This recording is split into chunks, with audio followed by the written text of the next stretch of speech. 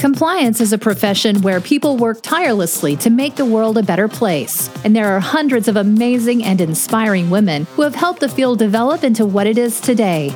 Great Women in Compliance is part of the Compliance Podcast Network, so join Mary Shirley and Lisa Fine as they talk with women in compliance who are making a difference. Welcome to the Great Women in Compliance Podcast with Mary Shirley and Lisa Fine. We're on the Compliance Podcast Network, along with many other compliance-centric podcasts. I'm Mary Shirley, and today we welcome Mark Stanley, General Counsel at Fresenius Medical Care Asia Pacific. Hi, Mark. Hi, Mary. How are you? Well, thanks, and you. We're really pleased to have you here today. Well, I'm very honoured. I understand that I'm the first man to be appearing on this podcast. I've listened to many of the other episodes, so I'm in august company. So I'm very pleased and very honoured for that. Oh, thank you for being a fan, and congratulations on your premier male status. Thank you. Now, dear listener, I know you're very astute and you may be thinking, no, that doesn't sound like a great woman in compliance, and you would be right. So Mark has recently moved into the General Counsel role at Fresenius Medical Care in Asia Pacific region after a stint as the head of compliance, chief compliance officer for the Asia Pacific region. And the reason why I wanted to get Mark involved in the podcast is twofold, really. The first is that we cannot be wholly successful at holding the conversation of the advancement of women without involving our male counterparts. They are absolutely crucial to the conversation. And secondly, when it comes to male sponsors, I think that they are an aspect that we must consider. A lot of people enjoy having female role models and female sponsors in their lives, but I wanted to showcase someone who has been a true cheerleader for women in all the time that I've known him. And so, Mark, I really can't think of a better example of a male boss who has been so supportive of me and of our other colleagues, including the women in the department. And so that is why Mark is on the podcast today.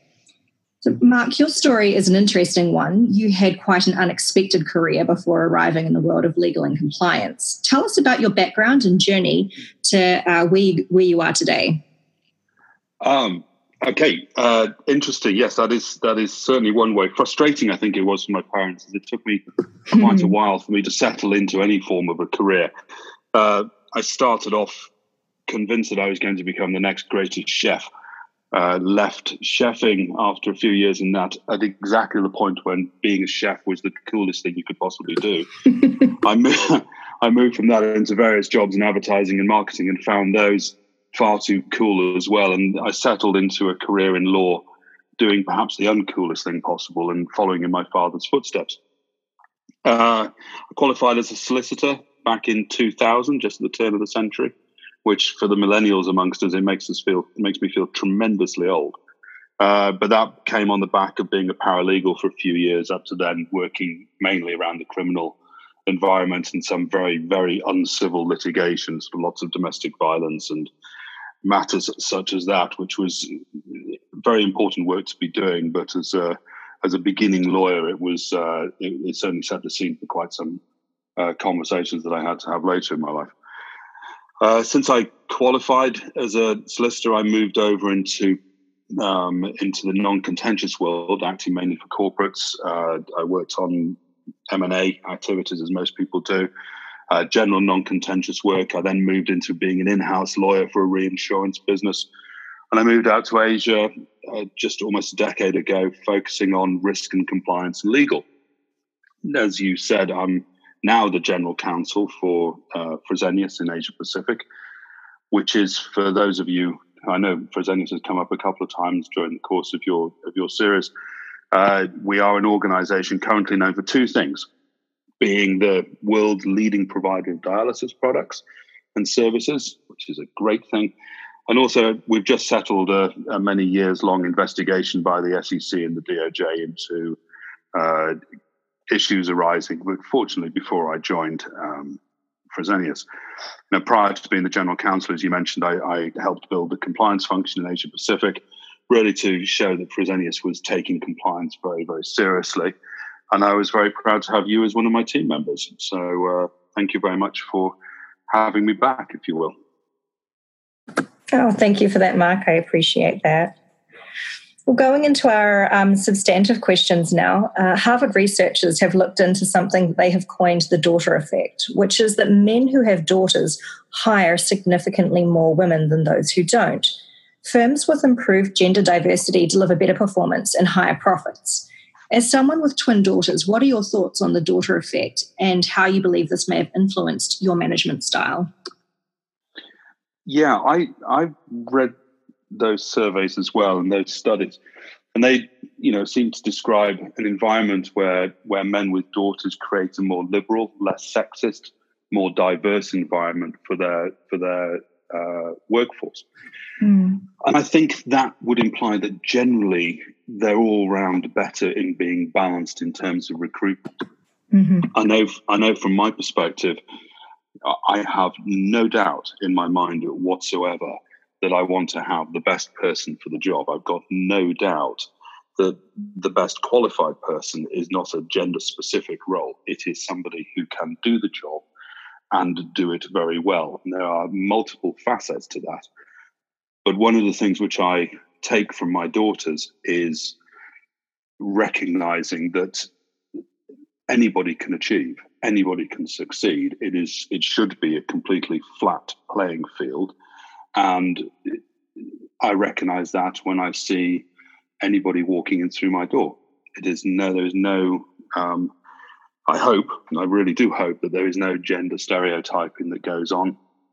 And I don't think that there is amongst anybody else I know who has daughters who have significant female influences in their lives. I think the recognition is at a very, very early age, that the very, very early part of your career, that what counts in success is success, ability to achieve. And if you can ignore any of the previous history that has unfortunately dogged the working environment for so long, you'll get the right person. I know that I'll just crack on for a moment, when my daughters were born, they were both very, very premature, and they battled with the illnesses and the ailments that they had for 15 weeks or so before they were released from hospital. And throughout that period, there was nothing about what they were going through that was gender specific. It was all about their fight for life, and they succeeded based on them, not on them being male or female. They succeeded on their merits. And I think that was a message that has stuck with me personally for quite some time, and I think exists in everybody who has young children who have a moment of diversity, and anybody who sees their daughters competing with boys of the same age. Yeah, absolutely. That was a good story. Thanks for sharing that one, Mark. What do you think is the role of men in compliance, if any, to advance women in the community? I think that we need to ensure that there is a level playing field. I think it's not just men, by the way. I think it's women as well. We need to ensure that there is an entirely level playing field. I remember reading Sheryl Sandberg saying that in the future there will only be leaders. There won't be women leaders. There will be leaders. And I think that is the takeaway for me, that all we can do is ensure that we give the level playing field and the right fair environment for people to succeed. And I think it doesn't have to be. I'm not a big fan of positive discrimination. I don't really feel that gives anything other than it's not even really an unfair advantage. I think it's something which devalues the success of those people who do succeed. And I think what we do need to do is to make sure that we look beyond the sex and into the skills, and ensure that level playing field gives rise to the right people reaching the top. I think that makes sense. I'm in agreement with you there, absolutely. As a former employee of yours, I can only say good things about your management and support of me. And you probably won't remember this day, Mark, but I remember receiving my first invitation to speak at a conference when working for you in Hong Kong. And that day, I ran into your office to ask if I could have the time to attend the conference and fly out to Singapore. And you were nothing but thrilled for me and have encouraged me the entire time I've known you. If I was to ask you to be mindful for a moment about additional ideas and initiatives that male managers or peers could put in place to support their female colleagues in compliance, what would you suggest? That's a very good question. Just going back to the thing about the conference, though, I'm a big believer in the idea that people succeed by standing on the shoulders of giants. So when you got invited to that conference, I was absolutely delighted because I could not go to a conference. I would not be attending. I would not be presenting, but I would be bathing in the reflected glory of you doing that. So it was somewhat narcissistic of me, I'll be honest, but I was delighted. I was delighted that you got asked. In terms of what anybody can do to ensure that female colleagues succeed, I think, other than that level playing field that we spoke about earlier, the idea of removing any assumption about anybody's ability or lack of it, that negative bias that people have, where they make a view that somebody is not going to be capable of something because of an invented reason. I think if you get rid of that, and you ensure that everybody has an equal opportunity to move forward, and you take opportunities that you can do to invert that. So you invert that responsibility pyramid, that power pyramid. You get the younger members of the team. You get the people who are going to fail, who are going to mess up, and you make it obvious that is absolutely fine, that people have the opportunity to stand up, and they're not going to make a fool of themselves. They're going to try, and that's always really important. So you stretch people, and you make sure that everybody has a voice in part of that stretching, and you reward people for doing the good things. And then you try to play to people's skills, rather than just looking at somebody as being a marketing person or an accountant or an auditor. You get interested in what they do, and you find out that hook which will make them confident of being able to have a place at the table. And I think that's one of the things which I recognize is lacking somewhat in women in the workplace. Certainly, it's a relatively early age. Is that level of confidence to fail?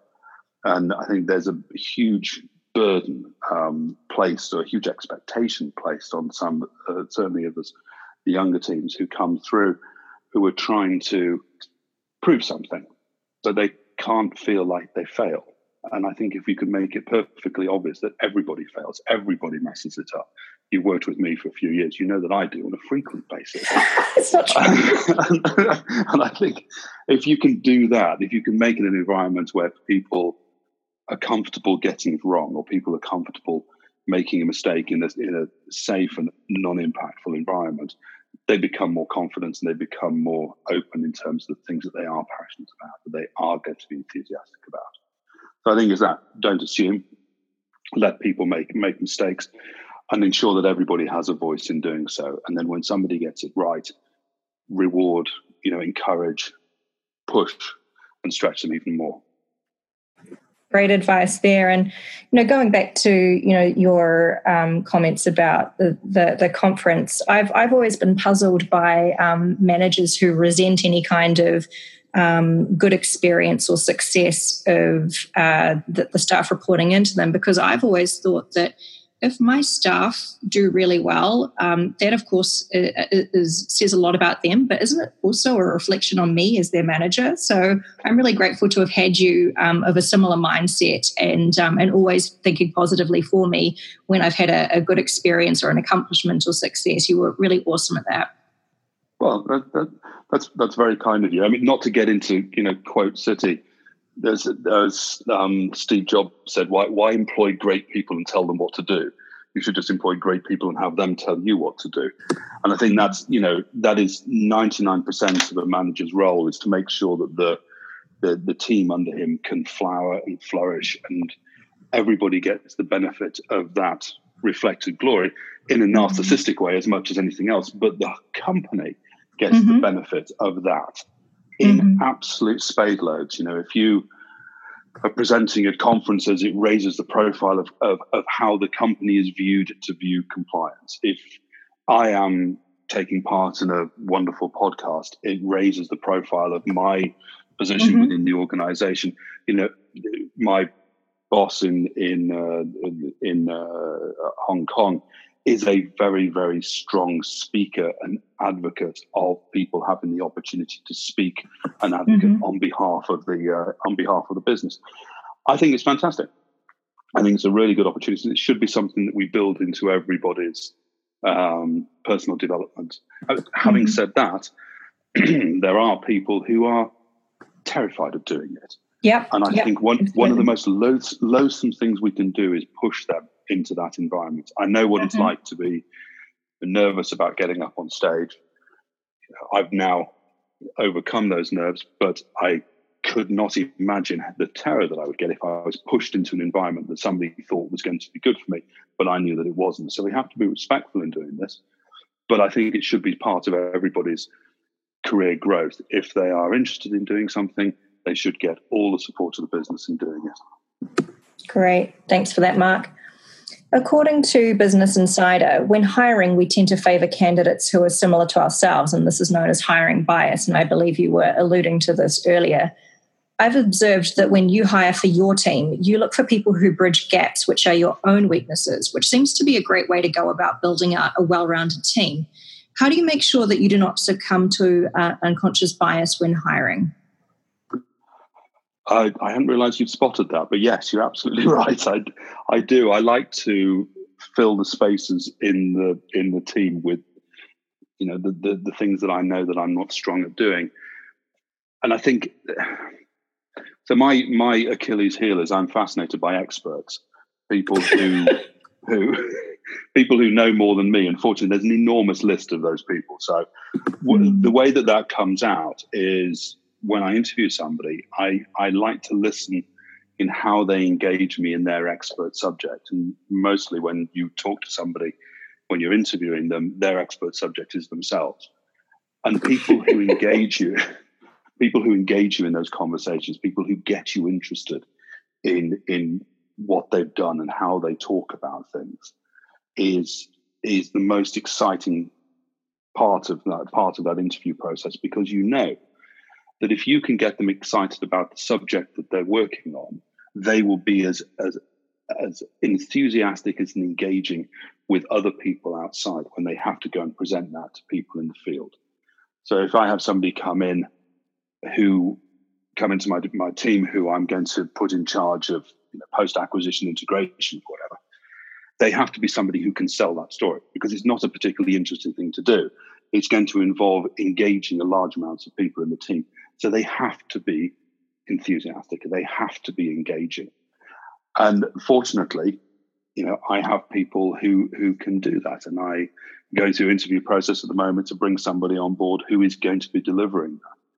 When I hired into the compliance team, I was enthused by people who came in who were experts, who were interested. When I first met you, I think that was probably the first time I'd sat back and subconsciously interviewed you, because I was listening to the way that you were talking over one of those breakfast meetings you used to run. And I was thinking, you're enthusiastic about this. You understand the subject, but not only that, you engage the room in talking about it. And that is one of the most important things that we have to be able to deliver. And it's something which I find that women are spectacularly good at. There is something about the willingness to project empathy, that willingness to listen, the willingness to understand clearly what it is somebody else is driving towards, and not trying to align it with their own agenda or their own political spin or their own ambition. There is something about that process that seems to be, and this may be just my inner myth talking, but it seems to be something that's more present in the female members of my team than in the male members of my team, who are great and very strong, but they're very strong in other roles. And I think for the interactions with our team members outside of compliance, that empathetic touch is really, really key and really important. Great. Thanks for those observations, Mark. In the Me Too era, what is your advice for high-powered men mentoring female colleagues? That's this is getting. I can hear the creaking of thin ice as we walk out onto this question.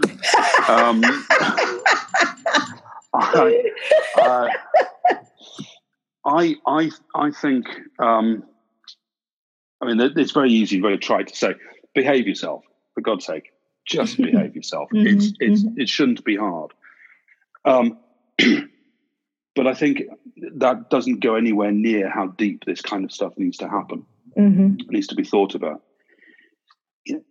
If you are mentoring, if I'm mentoring somebody in the workplace who, in our current era, and it shouldn't be reflective of just our current era, but I know that it's very high profile at the moment, but who for whatever reason feels uncomfortable, whether that's uncomfortable with me or whether that's uncomfortable with anybody else in the organization, there should be that open channel of communication. If somebody who I was mentoring came to me and began to tell me that they were feeling uncomfortable about one of my colleagues, taking it seriously, taking it deeply seriously, being as strong a mentor as you can possibly be at that moment in time is absolutely key. And allowing for any of those communications, any of that discussion to come to the fore is crucially important.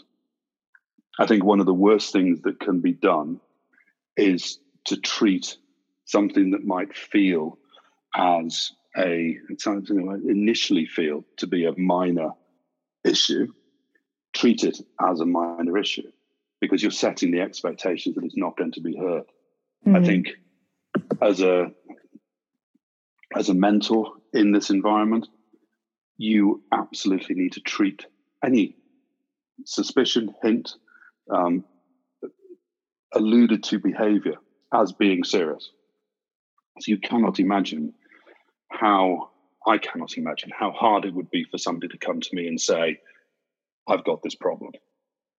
Because that is crossing the Rubicon. That is reaching out in an environment where traditionally the support hasn't been present, and sometimes in an environment where people feel that behavior has been encouraged. So it has to be done. Somebody coming towards me with those, somebody coming up to me with those kind of comments, any suggestion of any impropriety, I have to treat it with more respect than anything else on my desk at any time.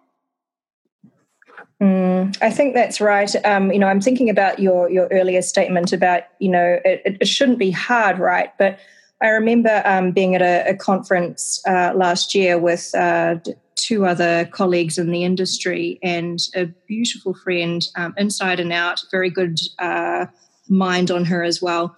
She'd worked very hard since we'd seen each other last on losing weight. And the first thing I said when I saw her was, oh my gosh, you look amazing. Have you lost some weight? And she said, yes, thank you so much for noticing.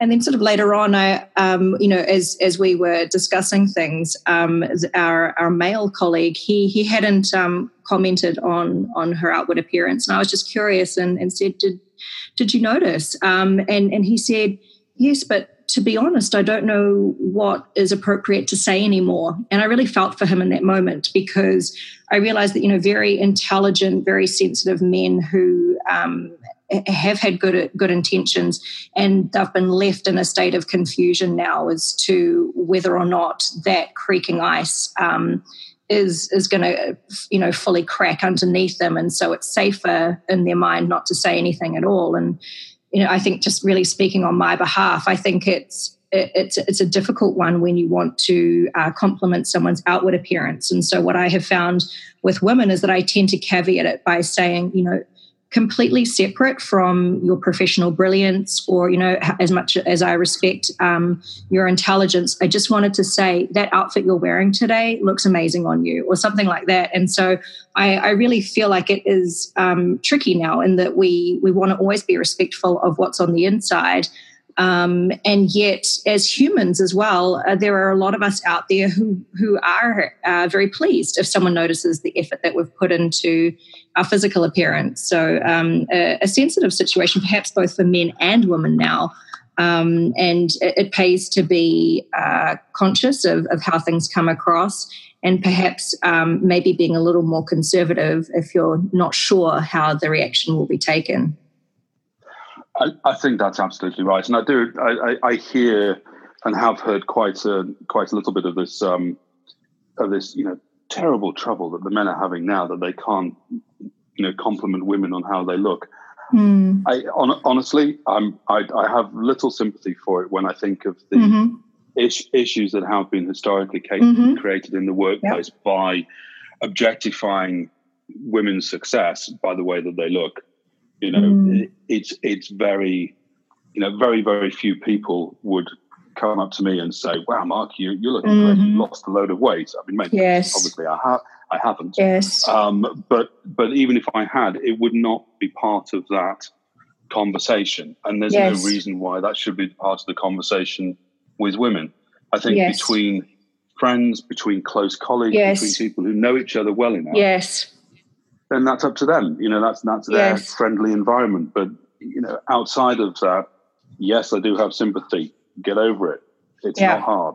If I haven't seen you in the flesh for a couple of years, if you've lost a shed load of weight, well done. That's awesome. Unfortunately. But I think I might be able to tell you that because I know you pretty well. But I would not walk up to any of my colleagues in Germany and make any sort of comment like that because it would be inappropriate. It would be out of place for the working environment in just the same way that they would not make those comments to me. I think you've probably hit the nail on the head there. And I think I didn't realize perhaps I've got a bias. I'm far more likely to tell women that they look good than I am men, that I've noticed the effort they've put into their appearance, although I certainly will do both. But I think what you've hit on is that familiarity aspect. So if you're in a wholly professional arm's length relationship with someone, I think the context of that relationship is going to be clear, right? Like, have you met each other's families? Have you spent time outside of work together? And perhaps the more familiar you are and the more your personal lives have crossed rather than just the business side, you get a better feeling as to whether it's okay to be more personal talking about someone's outer appearance with them. Yeah, I think that's absolutely right, and I think there is an expectation that women put more effort into their appearance. There's an expectation that women try harder to look in a certain way, which does suck. And I think it's quite recent. As with most of my anecdotes, many of the facts are missing, but quite recently there was a US talk show presenter with his female co-host. She wore the same dress, I think, 2 or 3 days during the week and received, bordering on hate mail from the people who were watching the channel, complaining about that she couldn't be bothered to dress up. She couldn't be bothered to do this. Yes. He wore the same suit for a year. And nobody made any mention of it at all. And I think, that is indicative, that's emblematic of these kind of issues. If you wanted to wear the same stuff to work, if you wanted to, I'm much more interested, and I hope that other people are much more interested in the talent behind the dress, in that ability to capture the imagination of a group of people, in that thrust to get in front of as many people as you can and share the passion that you have for the subject that you're talking about. I'm much more interested in that. I think people should be much more interested in that. I think we get, as a society, obsessed with appearance, and unfortunately that obsession manifests itself much more with women than it does with men, or much more about women than about men. Fortunately for me, and I didn't think I would pass muster in any particular shape or form, but I think it's really unfortunate for women. So Yeah. Thanks for that, Mark. I appreciate it. And I appreciate your time today for giving all of your comments. So valuable. And thank you for being the first man on Great Woman in Compliance. I'm absolutely delighted. Thank you very much indeed for having me. It's been an honor and it's been a pleasure. Thank you, Mark. Thanks for joining us for this episode of Great Women in Compliance. We hope you'll join us in honoring the great women in the compliance field by subscribing to this podcast and leaving a review.